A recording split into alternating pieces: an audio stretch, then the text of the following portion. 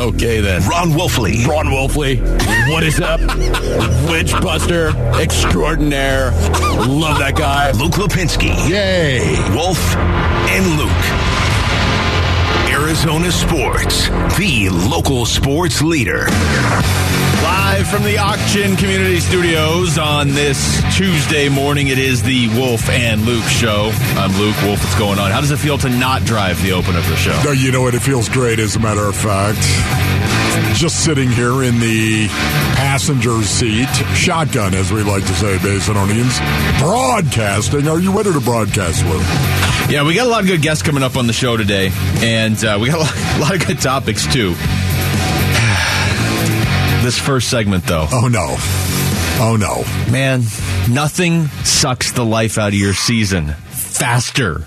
You can tell Maloney's back. She even potted the music down perfect timing right there. Of course. And then I killed the moment by pointing it out. Then giving up walk-off losses via your bullpen. Especially when on the road against a really good and loaded and expensive Padres team, your new guy comes in and hits a home run in the top of the ninth to put you up, and then you give up back-to-back home runs in the bottom of the ninth. We have seen this story before, so I'm not going to blame any Diamondbacks fan, even though it's only one game, if you're sensitive to this, because it's been an issue for a while. Yeah, you know what? Honestly, I wanted Game 4 of that Dodgers series. You know that. We talked about this yesterday. I really, really wanted that, Basinonians, as we all did. If you're a Diamondback fan, you wanted that split. We'd love to win them all, right? Of course, you would. Let's be realistic about this. The Dodgers have an incredibly talented team. So do the Padres. We all know that. But you wanted that split. Boy, there's Game 4, and you had the opportunity. Wouldn't it be nice? Especially after they gave Syndergaard $13 million. It was only a one-year contract, but they gave him $13 million, and you just wanted to beat it because the Dodgers, they have resources. Would you say the Dodgers have resources? Yeah, I mean, when you say they give him $13 million, if he doesn't work out, they'll just give somebody else $13 million next week. That's exactly right. And you just wanted it to split just because of how they did it. The fact they only scored 7 runs in 4 games, and somehow, some way, they walked out of there with a split. Last night, you're thinking after Longoria went yard. And, of course, Corbin Carroll tying it up in the 7th with a solo shot himself. Yeah, no big deal. Oh, my goodness, how awesome was that? And we're going to get into that a little bit later, of course, because that was a big moment right there. But, man, when Evan Longoria went yard in the 9th and took the lead, you're thinking, oh, this is at least a split against the Padres in this 2-game series. At least. Yeah. No, they're showing the replays right now. Don't look at that TV. Yeah, I know. Okay. What a bummer. I wanted it bad, and that was a bummer. You know my thoughts on these first 10 games. I think they're pivotal in the sense that if you can just get out of these first 10, 5-5. Now, that's not going to be my standard all year, but if you can get out of these first 10 games that are all 8 against the Dodgers, 2 against the Padres, if you can get out of there with 5 wins, I think you're in a really good spot for the rest of the season. You don't play those teams very often after that, especially the Dodgers. You only play them 5 times in the final 152 games. If you can just get out of the first 10 with 5 wins. And look, if you want to get 6 or 7 or whatever, that so be it. Go ahead. But last night you had a chance to be 3-2, and you just had to close out 1 inning. And the bullpen has been pretty good early on this season.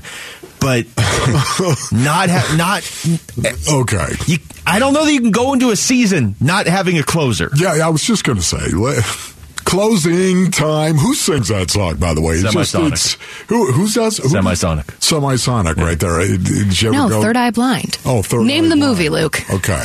Oh, what is that? Oh, no. Is that, okay. Friends with Benefits. I can see the movie and I can't think of the name. I have no idea what you guys are talking about. I just know closing time. Whoever sings that song right there. It is Semisonic. It's Semisonic. It's Semisonic. Okay. Third Eye Blind's the line from the movie. Thank you for telling me the name of the movie, or that would have bothered me for 4 hours. What a bummer right now, honestly, because you were just hoping, right? I mean, there's a lot of hope that's in behind the Diamondback season. There's a lot of things we're hoping for, and we saw some of them come to fruition against the Dodgers in the 4-game series, and you're hoping that somehow the pitching and defense and manufacturing runs, they'd be able to actually win games. And that's what they did, exactly how they beat the Dodgers twice for the most part. And you're thinking, man, the hope. And here it is, Scott McGough. Scott McGough. Would you say when the Diamondbacks acquired Scott McGough, everybody was, that's going to put us over the top right now, right? Here we go. Let's have a parade down Central. Central, it's been renamed McGough. But all of a sudden, you have no closer, and then Scott McGough is the guy who gets the first opportunity to close, and he does an excellent job. Yeah. He does an excellent job. Andrew Chafin did as well, okay? But he did an excellent job in regard to actually going out there, taking the ball, and shutting it down against the Dodgers. And then what happened? You're thinking, okay, here we go. Torrey's saying, hey, Scott McGough, take the ball, go close the game. And you're hoping he was going to be able to do that. That was not the case, was it? That was not. No, and I don't want to say that, I don't want to say Scott McGough can't do this because of one game. I think a lot of the sensitivity is from what happened last year. We'll get more into D-backs. Steve Gilbert's going to join us here in a couple minutes. The other thing that happened last night that was huge and it was going on simultaneously was the national championship game. Yes. And it's not Bobby Hurley winning the title, but it is Danny Hurley winning the title. Here's Bobby Hurley talking about it. Just seeing, I want to sit back and watch him do it because, he deserves this moment. And this is his, and very few people could do what he just did. It's freaking amazing. The tournament's over. Here's Jim Nantz. One thing I learned through all of this is everybody has a dream, and everybody has a story to tell. Just try to find that story. Be kind. You told it better than most, let me tell you. Can I tell you one other thing? I mean this, not to try to play off fellow friends, but to you, everybody in the college game, on CBS Family, my family, all the viewers, thank you for being my friend.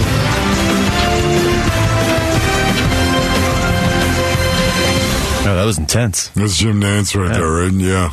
Jim Nantz. Feels kind of weird hearing Jim Nantz and not hearing Tony Romo come over the top screaming something about a perfect play.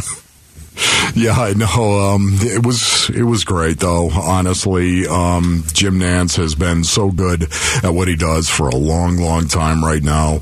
But this was all about the competition and how physical the competition was. The championship game, did you watch it last night, Basinonians? The NCAA tournament. There it is, San Diego State and UConn, of course. And as soon as the referees declared that this was going to be a physical game, the very first thing I thought of was Dan Hurley and UConn and how they play. Now, it's not like San Diego State is not a physical team as well. They engaged in the physicality. It was almost a tackle football game. I don't know how many times you saw somebody just hammer somebody. No call. San Diego State got back into the game, even though it doesn't look like it if you didn't watch it because UConn won by 17. But they got back into it in the second half with, about 4 or 5 minutes left because it just felt like they were jumping routes and intercepting every pass. And there was a certain point where I was like, maybe UConn should stop trying to work the bounce pass back into the game in 2023 because San Diego State sees it coming. But you're right.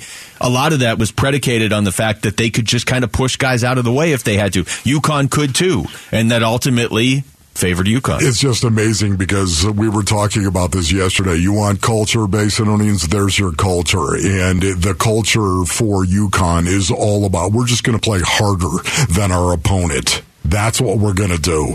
And that's what we were talking about yesterday with Dan Hurley.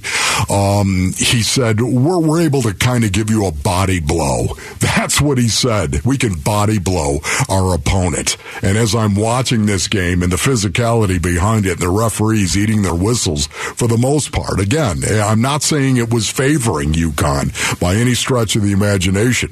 But when they let the boys play for the most part, I thought that favored them. When we're playing harder than the other team, which is our calling card, going like +9 on the glass, playing elite defense, and then having a lot of answers on offense. There's nowhere where we're weak as a team, and we're deep. So, we're able to kind of, body blow our opponent. And that's exactly what happened. You watch that game, body blow. Yeah, no, you're right. It's not like the calls favored UConn, but that style of play, UConn loves to play that style of play. And they ended up, looking back, pretty dominant throughout this tournament. That's Big Ten basketball. Win lower level tickets for this Thursday's D-backs home and opener against the Dodgers. Big East basketball. I was going to say, wait, did UConn move again? Drinking a cup of, okay. Wait, what are you drinking a cup of over there? Coffee. Okay. You better believe it. Coffee in the first segment of the show. This is going to get interesting. Just text baseball to 620-620 if you want to go to that D-backs home opener on Thursday for complete details and your chance to win. Again, that's baseball to 620-620. We come back. Steve Gilbert's going to join us. How concerned is he after what we saw last night in San Diego? We'll ask the D-backs reporter for MLB.com next. It's Wolf and Luke on Arizona Sports, the local sports leader. Big East.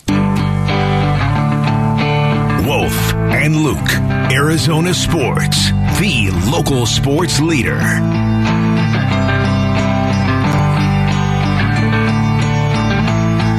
This song makes me want to start swinging. Well, unfortunately, it made the Padres want to start swinging in the bottom of the ninth, too. So, yeah. Well, many times closing time, there are some altercations that happen from time to time. I'm worried we're going to hear this song a lot this year. Steve Gilbert is joining us on the Arizona Sports Line. I'm not going to make him listen to all of Semisonic. Steve Gilbert, of course, covers the D-backs for MLB.com. Steve, how's it going today? It's good. How are you guys doing this morning? Doing good, Steve. Less good than we were after the top of the ninth inning last night. I guess let's start there. It's one game. There's 162 of these this year, but I feel like we're all kind of sensitive to this after the way last year played out, and I feel like there's more on the line this year. So what did you make of how things unfolded in the bottom of the ninth last night? Well, to quote Nick Picoro, it's not what you want. He likes to use that phrase all the time. I always say, what do you think about such and such? He goes, not what you want. Anyway, it was obviously a heartbreaking loss for them. The way they rebounded after a tough start from Ryan Nelson early, and then he ends up pitching better, and they take a lead. It looked like, wow, they were going to walk away with a win in the series first game against the Padres. That would have been big for them. I think you're right. I think one of the things you hit on is that while it's always disappointing when you lose a game that way, I think we're all probably a little sensitive to it because of the way the bullpen's been the last 2-3 years, and I think that's probably playing into a lot of people's feelings this morning. So, Steve, do you think that this is still going to be a closer by committee right here, or do you think that Torrey will lean on Scott McGough once again if given the situation? I think it's going to come down to matchups again. I mean, we saw it in L.A. He used Chafin to close out 1 2-1 game. He used a combination of Chafin and McGough to close out another game. So I think you'll continue to see him rely on matchups. And I think that's something else that kind of got lost in the shuffle yesterday was that, they did win. The bullpen did hang on and sew up two 2-1 games in Los Angeles. So it's not like the pen has come in and completely imploded here the first 5 games. Talking to Steve Gilbert of MLB.com. Steve, it's only 5 games, and the bullpen actually has been pretty good other than the bottom of the ninth last night. But it is one of those things that if this starts to snowball, it can really suck the life out of your season. There's only so much you can do, I guess, to guard against that. But is that sort of the plan now, to just focus on what's been working out of the bullpen and hope this was just a blip on the radar? Yeah, that's all they can do at this point is to put this behind them and try to move right on. I agree with you that if it happens again today, then it becomes a narrative. It becomes even more of a story. So again, we'll see what happens over the next week. But they certainly could use to have some. Actually, what they could really use is not to put so much pressure on the bullpen with these one-run games constantly. Yeah. That would really help. But if they do, it would help if the bullpen got a few saves here to kind of put everybody's mind at ease again. It's just so impressive to see Corbin Carroll go out there and get 3 more hits and playing the way he does, of course. It's so cool to watch him. I absolutely love it. My son watches him as well. He's 13 years old, loves to watch him run the bases the way that he does. And this is what we're going to see from the Diamondbacks all year long, or at least we think that. Can you tell me what Corbin Carroll is like? What do you know of Corbin Carroll as a young man, Steve? Well, let's start with he's extremely bright, and he's extremely focused. We did a story on him last year after he injured his shoulder, what could just be a real devastating injury for a player. He spent about a day processing it emotionally, and then he carries a spiral notebook with him that he writes a lot of stuff down in. And he pulled out his notebook and he came up with, okay, what things can I get better at while I'm rehabbing this year, since I can't play this year. And he came up with a whole host of things that he thought he could get better at, and also went back to school at ASU to, as he said, try to build capacity in terms of keeping himself busy and stretching his limits and continuing to build those muscles, both physically and mentally. And then he came out to Chase Field that year.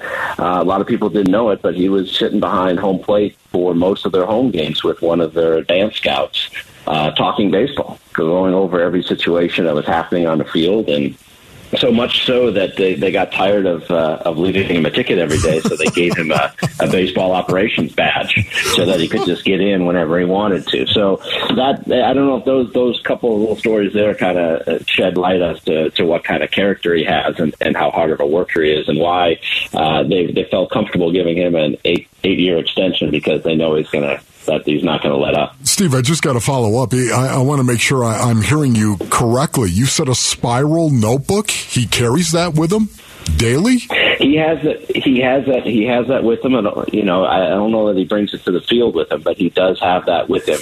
And when he wants to remember something, when he wants to work through something, that's what he will open up and write it. Yeah, I would advise him to not change anything he's doing. That is an old soul. That sounds like soul right there.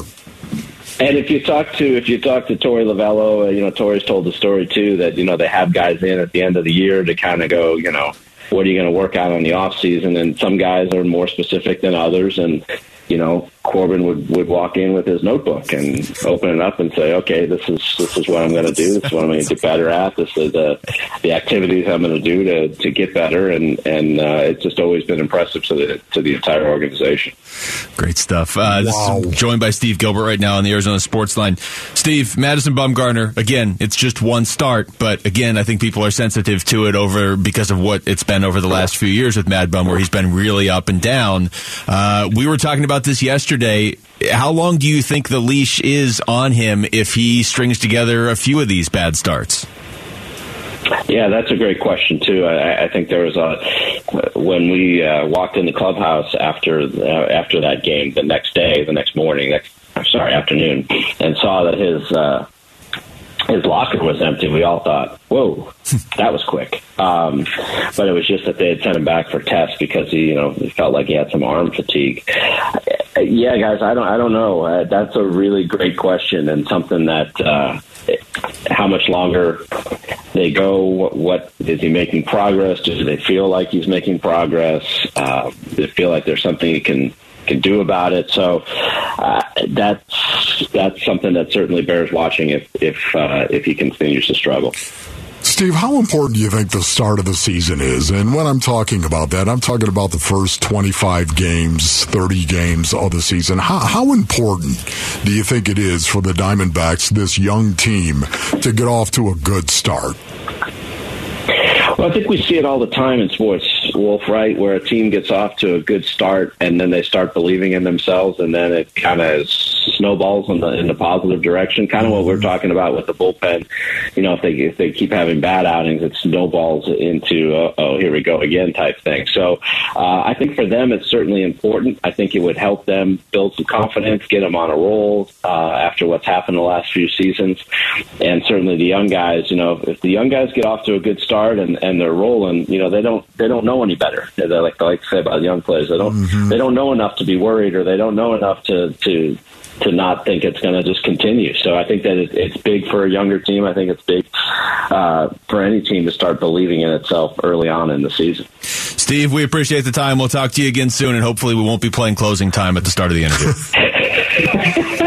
Thank you, buddy. Good, guys. Thanks. Talk to you soon. Appreciate it, Steve. Steve Gilbert checking in from MLB.com, covering the D-backs, of course, as he does, and he does it very well. First of all, text us your thoughts to the FanDuel text line at 620 right now. I'm sure people do have thoughts on the way that game ended last night. I saw many of them, actually, on social media. The Suns could lock up home court tonight, so how should they be approaching these final 4 games of the regular season? We'll get into that next. It's Wolf and Luke on Arizona Sports, the local sports leader. Arizona Sports, the local sports leader. Wolf and Luke. Suns run to the playoffs coverage. Brought to you by Canvas Annuity. Score up to 6.25% on your retirement savings.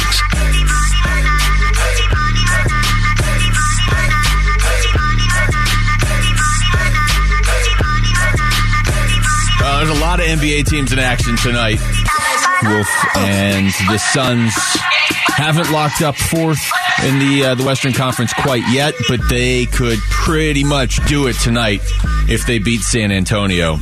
And they are 19-point favorites against San Antonio, which I know that you have no concept of what that means, but typically NBA teams aren't favored over other NBA teams by that many points. Yeah. I know that. That's extreme. Thank you for that. That's a lot. I appreciate that. Well, just the context. I know. You're talking about almost 20 points. Can you imagine that right now? It really is about the Phoenix Suns for the rest of the way. It's one of the reasons why we're going to talk about this, of course, but one of the reasons why I want to see the Phoenix Suns continue to run that lineup out there going into the postseason, because they will get a bit of a blow as soon as the regular season ends and the play-in games start. It just feels good to say that. To not have to deal with it. Knowing that, exactly. That's not going to happen.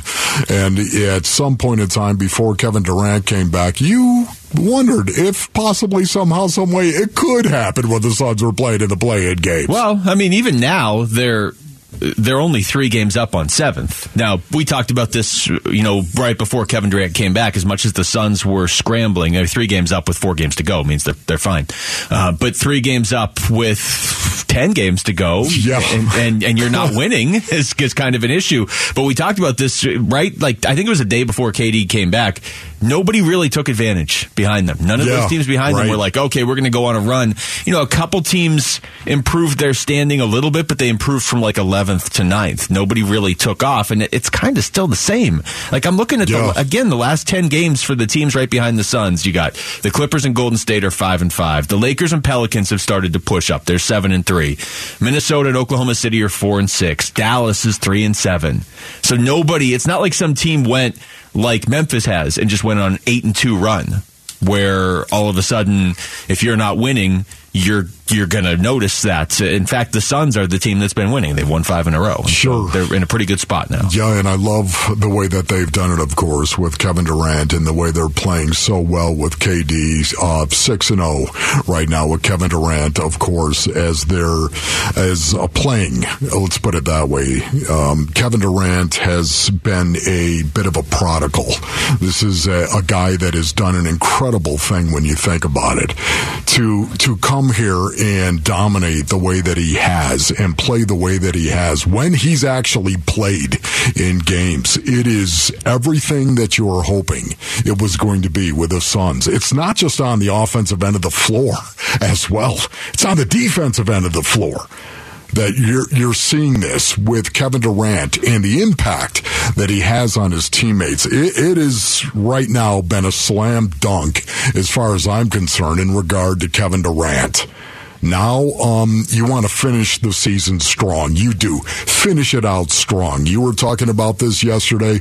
I agree with you right now. The Suns, this is all about the Suns getting ready for the postseason. Finish strong, manage their minutes. Yeah. I don't even really care who they play. I mean, I'm interested in it, but I care a lot more about them staying healthy, but also playing together. It's not, well, you can stay healthy by sitting everybody. Yeah, okay, but they've been doing that all year, not intentionally, but they've been doing that. Like, I actually see the team play together for a little bit, and not for my own entertainment, because you want to hit the playoffs running. And look around you in the Western Conference, a lot of teams aren't hitting the playoffs running. This stat blows my mind, too. If you look at the 11 teams that are contending basically for 10 spots, of those 11 teams, and it's a misleading stat now because they added KD, but it sort of highlights how much they needed him. Only the Clippers are averaging less points per game than the Suns. All of these other teams average, I mean, all the way down to Utah averages more points per game than the Suns. Now, the Suns are much better defensively than a lot of these teams, and this is a season-long stat, and any season-long stat for the Suns is sort of misleading because they've been like 4 different teams this year, haven't they? I mean, yes. They've been the team with Mikal and Cam Johnson. They've been the team that had them, but Cam was hurt, and then Booker was hurt. They've been the team with Kevin Durant. They've been the team after the Kevin Durant trade when he wasn't playing. They really have been 4 different teams this season. Yeah, for me right now, too, just watching the Suns, I still want to see them continue to develop the physicality of their game. This is the one thing that I think we're going to see in the postseason. We all know that. It gets more physical in the postseason, but I think teams are. This is where the prodder comes out. This is where the stick comes out. Good. It does. And you jab your opponent, metaphorically speaking, right in the ribs and see how he likes it. This is what I think is still going to happen once they get into a 7-game series, once they get into the postseason. This is what's going to happen. Teams are going to come out, and the first thing they're going to say, you need to be physical with these guys. We have no chance of out-talenting them. What we do have a chance of is actually being more physical than they are. And I think that's what we're going to see. Teams come out and get right in their grill.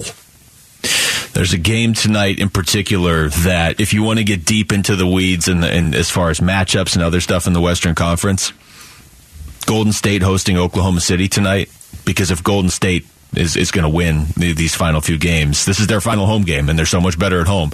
If Golden State keeps winning, that's who the Suns are going to play in the first round. But the other end of that is if you really want Dallas to miss the play-in completely, you want Oklahoma City to win that game, because it would help avoid Golden State in the first round if you care about that, and it would also help keep Dallas just completely out of everything, like just sitting at home with newly acquired Kyrie Irving. Well, what do you want to do? Do you want to see Dallas actually get in? Do you want to see them make? No, you know what you want to see. I want to see them drop below Utah. You're gone. Is that what it is right there? It would be nice also, wouldn't it, if somehow, some way though they did get in and the Suns found a way to actually be the team that eliminated them? Wouldn't that be a cleansing, so to speak? Yes, that would be my second option. Either have them miss the play-in entirely or have the Suns be the team that takes them out. But it's almost impossible for the Suns to play them at any point, just the way it lines up. Because if they got into the play-in, I guess if they became the 8th seed and upset Denver, I mean, there's a lot of... The Suns aren't going to see Dallas in the playoffs this year. Yes.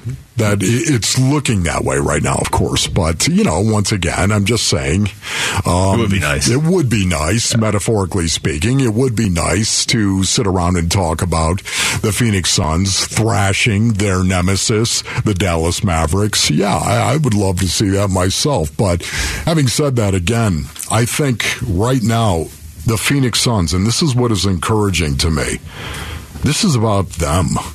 The remainder of the season is about them and how they're playing. And I love that. And this is the reason why I continue to speak on this, but it's the truth. I want to see them continue to embrace the fact that they control their own destiny. They do. They're sitting there right now. I wanted to see them covet that 4 seed, right? To be in the top 4 seeds, to actually have home court advantage. And to use that to their benefit. I wanted to see them care about that. And by by the way that they've played, they've done exactly that, Luke. If they win tonight, that's 44 wins. Nobody behind them can surpass 44 wins. Now, there could be some tiebreaker scenarios if there's like 4 teams tied or something, so it's not quite that. But if they win tonight, they have 44 wins, and nobody, the Clippers, Warriors, Lakers, Pelicans, none of those teams will get more than 44 wins this season, just the way it works out. All right, we come back over to football. Todd McShay just reinforced the best case scenario for the Cardinals at this year's draft. We'll get into that next. It's Wolf and Luke on Arizona Sports, the local sports leader. Wolf and Luke, Arizona Sports, the local sports leader. It seems like every day's the same, and I'm left to discover. Okay, Wolf. I've got 2 mock drafts here. Okay. You can pick. Yep. Todd McShay, Lance Zierlein. Take McShay. McShay? Okay, we're going to do both, but you're going to start with McShay. Yeah, love Zierlein, but let's go McShay. Okay, well, we're starting McShay then. McShay put out his most recent mock draft. He does 2 rounds, okay? Okay. With the 3rd pick, he has the Cardinals not taking a player. He has them trading the pick. Aha. This is why you picked McShay. He trades down with the Colts, and then they take Will Anderson at number 4. So this is your it's dream a great scenario. place to start, is it not? But Todd McShay knows. I mean, you could see it. Well, what are they going to do? The headline for the trade is projected trade. The Colts aren't taking any chances. And he has the Colts taking Anthony Richardson at 3, and he has the Cardinals taking Will Anderson at 4, with the first sentence being, who is rushing the passer in Arizona right now? Well, you know what, Todd? That's a great question. Hence, Will Anderson's a pretty good addition at number 4. Yes. And we're talking about a football player once again. It's just interesting to me, this mock draft Basinonians by Todd McShay, because of the Indianapolis Colts and because he sees them doing the exact same thing that we've been talking about here. Of course, they have to. I mean, if they truly want a quarterback, there is no way it's going to happen. Even with Jim Irsay as your owner, there's no way Chris Ballard, the general manager of the Indianapolis Colts, is going to go, let's just risk this thing right now. What do you think? We'll just stay at 4. We're not going to give you jack.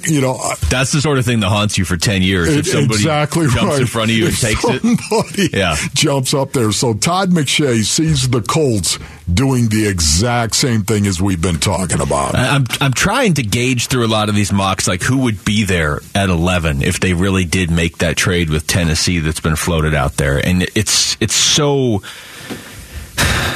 wide open at that point because the Cardinals have a lot of needs.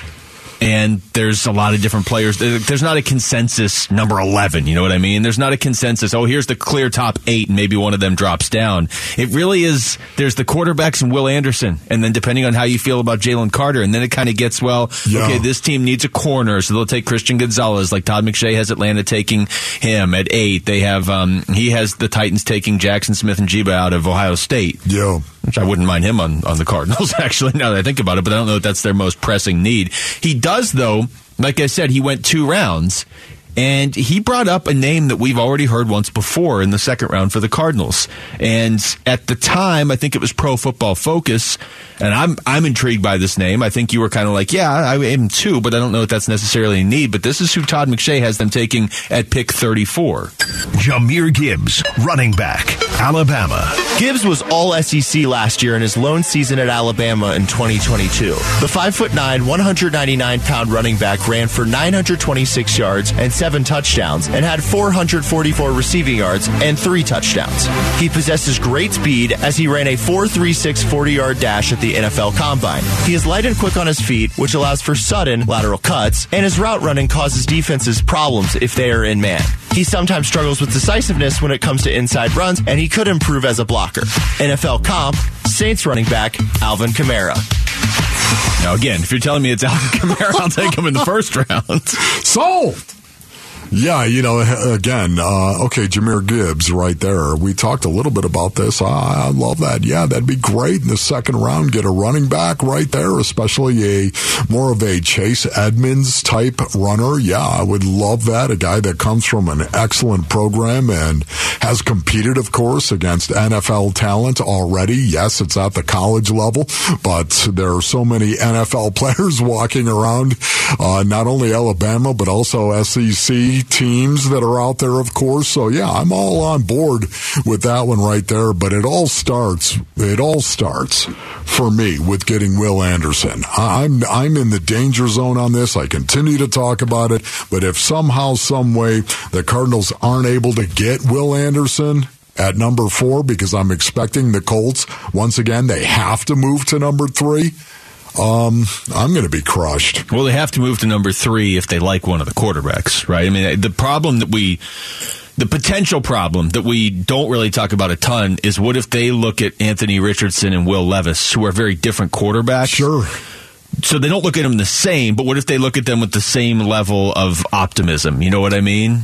Now, I guess the fact that those two are such different style of quarterbacks probably helps the Cardinals, right? Yes. Because it's hard to be the Colts and be like, oh, we'll just take whichever one falls to us. Yeah. Because that's two very radically different directions with your franchise. Yeah, and you have to remember Jim Irsay was saying they wanted a quarterback. Remember that? He told everybody. I'm sure Chris Ballard, the general manager of the Colts, appreciated that. Thank you so much. Can you tell us what we're going to do in the second round, too? Which is exactly why Jonathan Gannon, he was talking about the fact that Drew Petzing, his offensive coordinator, was mad at him because he was telling people, we're going to put him under center, right? What are you doing? Why would you provide any aid, comfort, or shelter to the opponent? Why would you do that? You wouldn't, Jim Irsay, would you? Well, you just did. Thank you. You let him know how badly we want a quarterback. Excuse me, you just poked the bear right there, because he already said, he goes, why would you tell people we're going to play under center? You just give it, don't you know how to handle the media? Yeah, I know. I'm sorry. I love that. It's just so truthful, right? It's just so factual. It is. It's just honest by JG. That's right. Why would you tell anybody what it is that we're going to do? But, yeah, the Colts appear to be a team that is in need of a quarterback. And if you're going to take a quarterback, there's no way they're going to sit there at number 4, knowing that any other team in the league that covets one of those quarterbacks could move up to 3 and get their guy. All right, you want to get crazy? Let's look at Lance Zierlein's mock, because it takes everything we think we know about this draft and just flips it on its head. Because he has Anthony. I'll just read down some of it. Okay, yeah. You tell me when it starts to get weird. Okay. First pick, he has the Carolina Panthers taking Bryce Young. Ooh, okay. All right. I see more CJ Stroud, but okay, Bryce Young. Second pick, he has the Houston Texans taking Tyree Wilson. Whoa, okay, that's weird. That's getting a little weird. Yeah. He has the Cardinals taking Will Anderson at 3, no trade. He has the Ravens making a trade with the Colts, and the Ravens taking CJ Stroud at 4. And it just gets crazier and crazier. Anthony Richardson, who we're all like fingers crossed this guy's going to shoot up draft boards, he has him going 14th to the Patriots. Wow. I'm absolutely blown away by that. Lance Zierlein, really? The Tyree Wilson one kind of... I like Lance Zierlein, so I don't want to say that so do I. That doesn't... It doesn't destroy his credibility, but it sort of makes me not put a whole lot of stock in the rest of this particular mock draft if he has Tyree Wilson going to the Texans at 2. I'm pretty sure Houston's going to take a quarterback at 2. Yeah. Or they're going to trade down because they like Will Levis and they can get him at 7 or something. Maybe he just wanted to make a statement right there. You know what, Tyree Wilson? Well, if he wanted to make a statement, he could just put Tyree Wilson at number 3 with the Arizona Cardinals. He could have just gone 1 and 2. No, he was gone by then. Quarterback, right? Yeah, exactly. Your mock draft, Lance, you could just put him right there. Tyree Wilson going at not Will Anderson at number 3. And I want football players. Basinonians, this is what I want. One of the things that really is filling me with an awful lot of hope for the Arizona Cardinals is the fact that Jonathan Gannon and this coaching staff, they continue to talk about the physicality of the game. They continue to use words like violence, okay? And once again, we know what context they're talking about. My young Crunk brothers are talking about in between the white lines and how you're going to play the game. That's great. There's no exception to that outside of those white lines ever, is there? Of course not. But in between those white lines, that's what they're talking about. And I love that mentality. And they're searching for football players who have that mentality, that want to engage in the essence of the game of football and what it's all about, which is driving your opponent into the ground and doing it with malice. And because of that, Will Anderson fits that mold perfectly. You don't have to go anywhere else or look anywhere else. Will Anderson, number 3, please. Yeah, or number 4. There's preferably number 4. There's no way that the Texans are taking Tyree Wilson at 2, but it does put the thought in your head of like, what if the Cardinals like Tyree Wilson more than Will Anderson? I don't think it's possible. Well, I shouldn't say that. I don't think they do. I guess anything's possible. When we come back to basketball, what do the Suns need to work out before the playoffs? Kevin Durant spoke out on one thing in particular, and you figure given KD's track record, he would know what he's talking about. We'll hear what he had to say next. It's Wolf and Luke on Arizona Sports, the local sports leader.